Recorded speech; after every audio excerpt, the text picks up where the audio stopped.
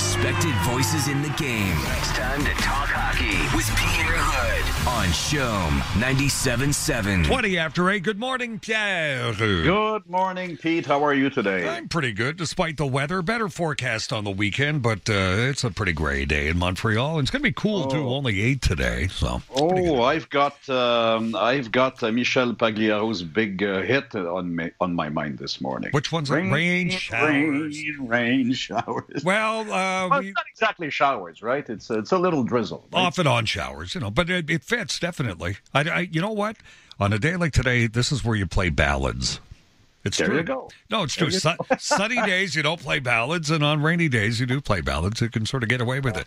Hey, we got a lot. We got a lot to talk about. We'll get to the Grand Prix in a couple of seconds because I know that you're up on that. But let's talk about the Canadians first. Awful watching them on Wednesday night, and hopefully they've caught the message from the coach, and they're going to come out there skating tonight and be high energy against the Flames tonight. 6:00 start, by the way, over at the Bell Center.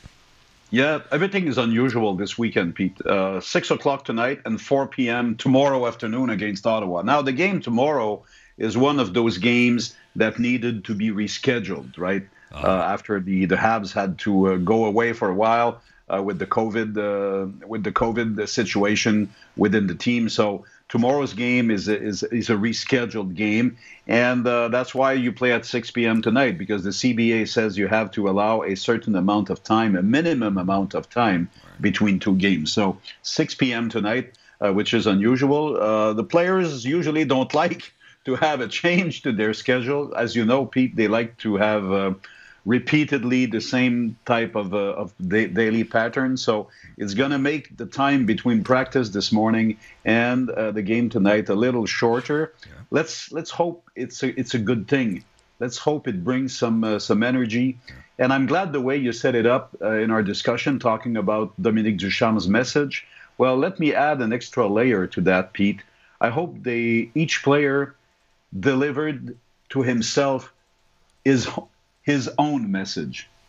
Because, frankly, if there is one player that could go back at home after the game on Thursday and feel satisfied and feel that he had brought to the game his best contribution, well, I think that would be very problematic. I think that players have to look at themselves in the mirror and say, that was a huge statement to be done on Thursday. We haven't done on Wednesday. We haven't done it. We have done the wrong things the wrong way, and things have to change tonight. So let's hope that individually everybody has done that kind of mental work. Well, to turn around their fortunes too, it's sometimes it's a line combination that has to be rebooted or reset, and they did that, I guess, yesterday at practice, right?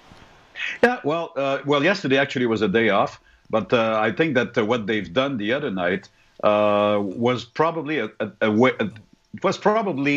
what you could see today preparing the game and tonight at the game. And you know what? I'm no expert, Pete, and I'm just like everybody. I'm trying to figure out what can be done. You can't change the whole roster, but maybe you can change combinations. And if not, if you look at the situation with duos as opposed to trios, as opposed to three players, maybe that's the way to go. Maybe it's time to say, well, Dano and Tatar, that's a fit. Maybe it's time to come back to Drouin and Suzuki. That was a good fit. Maybe it's time to come back to Toffoli and Kotkaniemi. That was a good fit. Right. And now, and then the fourth line, of course. If you want to keep Eric Staal in the lineup, well, Staal and Perry maybe is a good fit.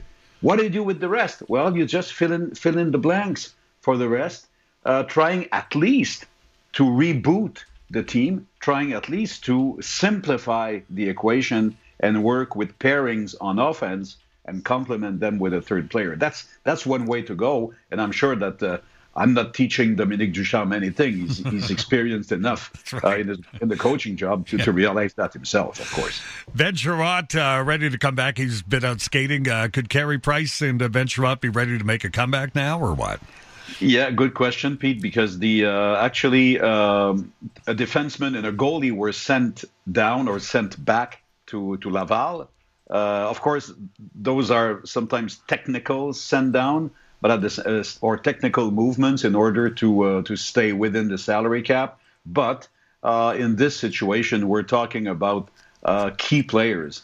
So one thing for sure, Mark Denis was looking at Carey Price footage the other day, working out on the ice, and Mark, as a former goalie, has a very bullseye precision appreciation of a goalie. He thinks that he saw no sign at all of being uneasy on the ice. So he figures out that technically he is ready. Is it going to be tonight or tomorrow? Well, we'll see. You've got 2 games in 2 nights, so one of them probably. And Ben Sherratt seems to be a full go, a full green light. And I think we missed him a lot. And I think that Shea Weber has missed him a lot. And as much as we can point out surprising giveaways from the captain, as much as we can point and ask questions about his form this year, well, I think we have to remember that the partnership he's built up with Ben Sherratt is so strong that Sherratt's absence had a big impact on the team, but also a big impact on his captain on the right side. Let's take it from hockey and get to the Grand Prix. Big headlines in the news yesterday and again today. That's going to continue. At one time yesterday, Pierre, they were saying that the Canadian Grand Prix, the F1 event here in Montreal, was canceled. It has not been officially canceled, but we know that it's in serious jeopardy of not happening, right? Yes, it is in serious jeopardy, Pete. And I guess that what we saw yesterday was some sort of a leak of the evaluation of the COVID situation in Montreal. We all understand, Pete, that the situation is still very serious, yeah. And even with the vaccination flow moving forward, we all understand that mid-June is coming too fast. And my own appreciation, and as I said, I'm not speculating here. My own appreciation is that the event could be canceled for health reasons and force majeure, as we say, right, in French. And if the force majeure situation is health related, well, you have to make sense out of it. And you got to accept that there is a strong possibility that the event will be canceled. Now, the big question also is what kind of harm it can do to the relationship.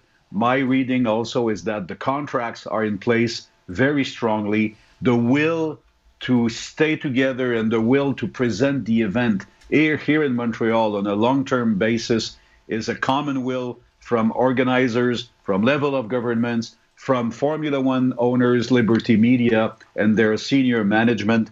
So if it's for 2 years instead of one, force majeure on the front of health and social health, well, let's accept it and let's make sure that the event comes back even stronger in 2022. Second race of the season this weekend. It's happening in Imola at the Autodromo Enzo e Dino Ferrari.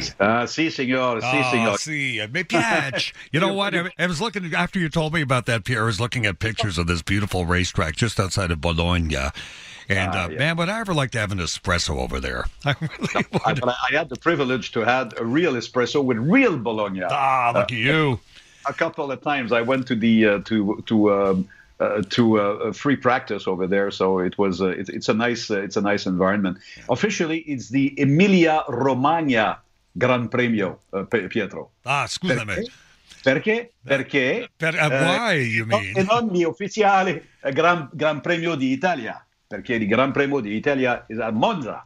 Alors, donc, so it's gee, this is a trilingual. I was just going to say, we appeal to everyone today, don't we?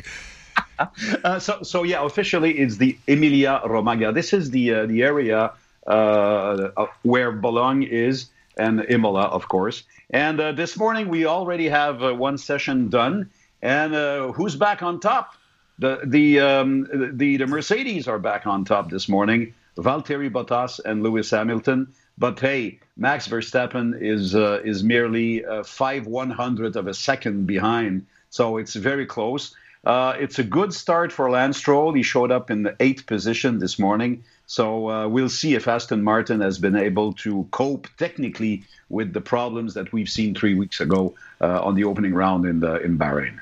Pierre, I feel very up to date. Mille grazie. I appreciate that. Prego. All right. Hey, Esteban's giving us the thumbs up there. We must be doing something right here today. Oh.